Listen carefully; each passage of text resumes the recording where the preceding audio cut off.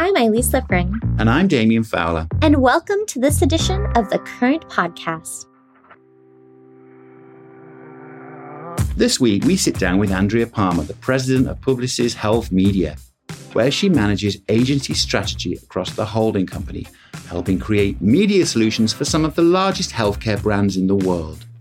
Amongst her many accomplishments as a marketer, Andrea conceived the first ever upfront for pharma, known as the Health Front.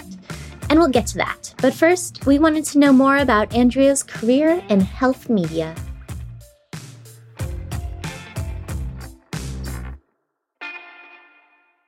So I've been in healthcare for more than 15 years, healthcare, the specific vertical of healthcare within digital and overall media. And I really feel like, there's so much support and help that we can offer to patient and provider communities. And media and the whole media landscape is such a big part of that. So I was really drawn to the ability to marry technology and media and the marketplace, along with an industry that I'm personally just really passionate about and just have seen tremendous growth over the last 15 years. It's pretty astonishing what's changed and what's possible today that was never possible, back when I started. When you started, were you immediately drawn to healthcare, or was it something that evolved a little bit for you? I dabbled in some other industries before I got to Publicis. I worked in travel and retail, but healthcare was always kind of a part. I actually started school in pre-med. In the early part of my life, I thought maybe I'd go to school to be a doctor or a nurse or something in that capacity. So I've always been passionate about the healthcare industry. Science is fascinating to me. I'm actually a cancer survivor from way back when I was in high school. So that sort of motivated me to get into the industry. And then I felt like I was able to marry my passions. You've described healthcare as a very innovative industry, and it does change fast. I'm wondering if you have any insight into pivot points that illustrate how the marketplace is changing and how it seems to have shifted the relationship between patients, healthcare providers, and pharmaceutical brands. First of all, whenever anyone talks about healthcare and media or healthcare and marketing, the first thing that comes to mind is regulated and restrictions. And obviously that's true. It's it's a critical industry to make sure that we're careful, and we're, handling things within a regulated space and within a compliant space. And that's always going to be of the utmost importance because it's healthcare information and it's really important. And it's really important that the information is correct and not misleading in any way to patients or providers, because it's quite literally life or death in some cases, right? But I also think it just forces you to think a little bit differently about how to innovate. And, a lot of people who haven't spent time in healthcare, even people who have, find those restrictions and the compliance side of the industry to be a challenge, and they consider that to take the ability to innovate out. I see it actually quite differently. I think that it makes you be more innovative and think about different ways to approach it. Just might take a couple additional steps to get there. You're also in a space that you have many, many different products competing for a very, very small subset of any population, right? So it requires brands to be more innovative and to think differently about how to tell those stories that are going to break through to a very finite audience. To be clear, when we're talking about the healthcare space, could you tell us what we're talking about exactly? So when I talk about healthcare, I would say the majority of the work that we do tends to be in the pharmaceutical companies, but it also has to do with wellness products and over-the-counter solutions and hospital solutions and payers and insurance providers. The healthcare industry is super complicated to the layperson. And so while a lot of the work that we're doing today is in the pharmaceutical industry, it also has to do with how you help people navigate the entire healthcare space and how you help them figure out how to get to the right coverage and how to get to the right pharmacy and, how to have conversations with the providers and how to navigate what is we don't make it easy. And different state regulations can be different and federal regulations can be different, and country to country, it's most certainly different. So the job to be done is pretty significant. So while I might be focused on pharmaceuticals, it also, a lot of what we do touches all of the different facets of healthcare. Publicis Health Media launched its third annual Health Front, which is, designed to just do that, explore the latest healthcare issues, marketing opportunities for new connections between brands and consumers. Can you tell us more about the event and its goals? Yeah. So Health Front, we're super proud of our Health Front. We launched it back in 2019. So we've been doing it for a few years now, but we launched it not because there was, anything being done wrong per se, but when you go to these upfronts, the products are created for every industry and they have to be, and that's the right thing to do. And the solutions and the content that's launched at these health fronts have to be suitable for everything from, automotive to retail to, packaged goods and everything in between.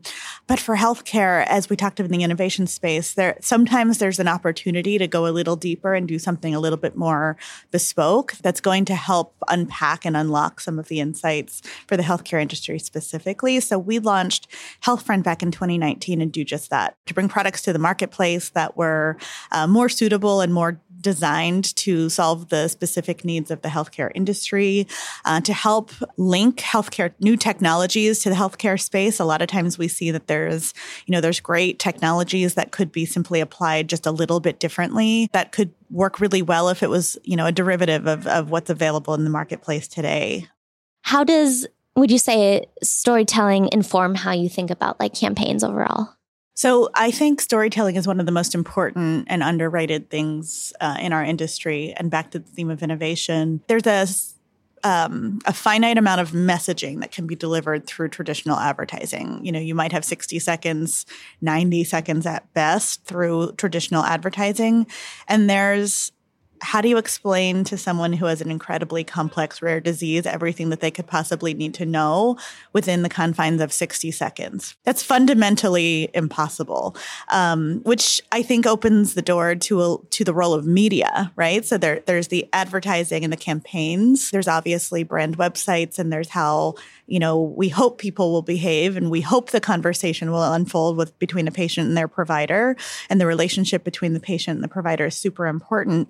That having been said, that's not always the way it works. So we see that the media channels and trusted voices can come from everywhere, and hardly ever are they brands, or at least not as much as we'd like them to be as marketers. So that becomes the opportunity for us to look at storytelling different to help bring those stories to life. So in healthcare, when we're trying to tell a complicated and complex story, who better to do that than people that patients already trust and doctors already trust, and people that they have built up relationships with over time? One of the things that's interesting to me is the relationship between B2B and D2C, because we're talking about healthcare providers and patients here.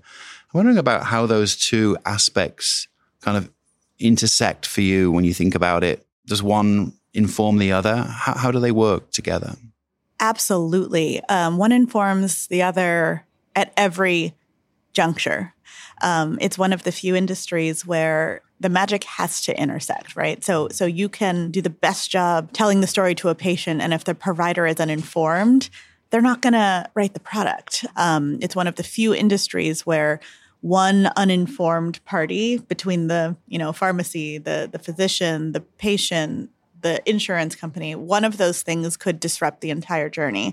So it's really important to coordinate the way that the marketing plans unfold to ensure that, you kind of remove the barriers throughout the supply chain. When we talk about health, we're also talking about beauty products, as you mentioned. And I'd read somewhere after the Health Front that the beauty campaign somehow have informed a change in pharma's playbook. Could you speak to that a little bit?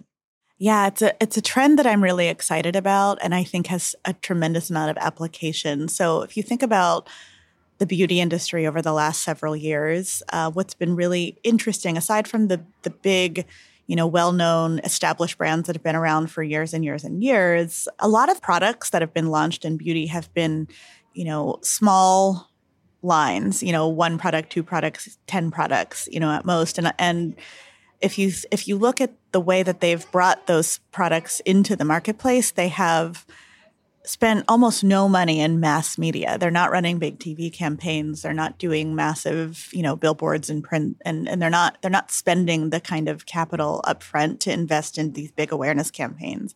What they're doing in many cases, and we've been studying this for a while now, just to understand how these products are gaining such loyal followings so quickly without, building that traditional bolus of mass awareness where there's recognition of a product in the marketplace. But they're using channels like influencers, social media, content. They're using things that can build that authenticity by connecting people who could be the target audience with people who that audience already has grown to trust. And what I think it's influenced in the pharma space is that as a concept, right? So sometimes it's not necessarily about marketing to many, because truly, once again, you're not necessarily looking for all of the United States to be aware of certain products, and finding those communities and the spaces through voices, I think is the learning that we can glean from how beauty's done it.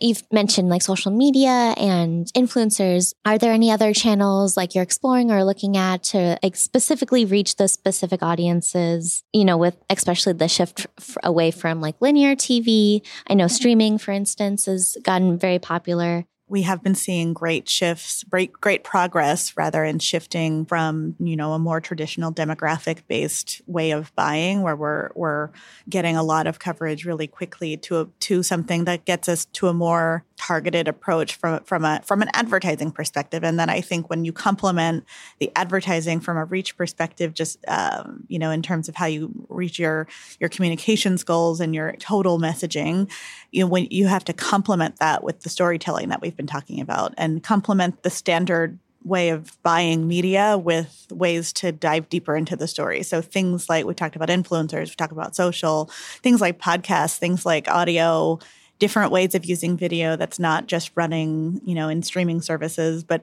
certainly that as well, but different ways to tell those stories in those channels that, may not have the scale, but have the relevance, makes for a much more impactful campaign. Yeah, that's so interesting. And I mean, when you think about it now, when you have any ailment, the first thing you do is go and Dr. Google, right? Yeah, you try to figure it out at first before you go to a health professional. Anyway, shifting gears a little bit, I wanted to talk to you about the rise of retail media networks and what role does commerce play in healthcare's future? We talked a little bit about it being a combination of consumer-led and B2B, but is it a consumer-led marketplace, when it comes to the retail media side of things, or is it a whole combination of factors? Yeah, it really depends on the category in which we're marketing, in terms of how big the retailer plays a role.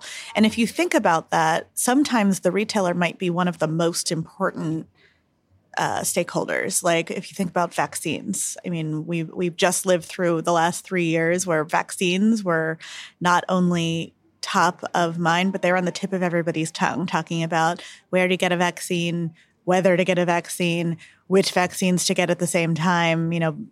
Obviously the COVID vaccine, as well as the flu shot and everything else under the sun that's been coming out. And this year will be no different, introducing a number of other adult vaccines. Whereas a lot of times prior to the last 4 years, many people kind of thought about them more as pediatric solutions, but the retail locations themselves almost replace the doctor's office in terms of the expert in that space. So having retail strategies in terms of how to engage there matters. So in addition to institutional retail spaces, brick and mortar, and the role of different minute clinics, vaccine stations in traditional pharmacies, et cetera, all of those types of ways that retail is engaged. Telemedicine has dramatically changed over the last 3-4 years, right? So, and you would consider telemedicine sort of one step to the side of what a traditional commerce strategy would be, but telemedicine is, for all intents and purposes, a parallel to commerce in the pharmaceutical space, right? To some extent, it's a different approach to the same transaction that has historically taken place in a live setting. A lot of the newer, specialty telemedicine spaces in the health tech space, Hims, Hers, Nurix, all that kind of stuff. You can skip the live doctor visit and make it simpler through this commerce-like experience. And you can get to a prescribing physician super easily. The healthcare space of media is always changing. So what I think about today, I would have never thought about 8 years ago, because it just wasn't, like, telemedicine didn't really exist 8 years ago, certainly not at scale. And now we have to consider that path and whether that should be a consideration for us. And so retail is a growing space in healthcare for sure, and not just in the way that one might think in terms of, how traditional commerce or traditional brick and mortar retail might look, but all of the different ways that both the institutional and the digital commerce platforms change the way people can experience healthcare. Well, we've covered a lot today. As we look, though, ahead to this year and maybe into next, what else is exciting you about the healthcare space and how it's evolving? I certainly think AI is a trend that we've got our eye on, just to understand exactly how that's going to change the way we work, whether it's on the functional side of the industry in terms of how that may further simplify that so-called supply chain that I've mentioned a few times, whether that means, the way that people can access information on their own, whether that changes the doctor-patient relationship, whether that changes the way that we can capture the digital behavioral footprint of the way people are accessing information. I think some of that is in early stages of figuring out. But I certainly think that's of note. I think there's a number of new frontiers coming. We've been making active shifts again from the whole linear television space into more targeted approaches. So continuing down that path of the right audience versus the most audience, I think will be really great progress to see how the industry evolves there. There's a lot of topical areas in healthcare right now that are just going to change the way people think about the industry. There's a lot to be excited about, not the least of which is some of the cultural moments in time that we're in right now in terms of what will happen next year in the political landscape and how that might change the way we look at healthcare. And health tech continues to be front and center of innovation. A lot of VC and private equity investment is going into continuing to evolve the health tech space and stuff on that front. And that's it for this season of The Current Podcast. We'll be back in the fall with more great conversations with the world's top marketers. The Current is produced by Wonder Media Network. Our theme is by Loving Caliber, and the Current team includes Chris Brooklier and Kat Vesey.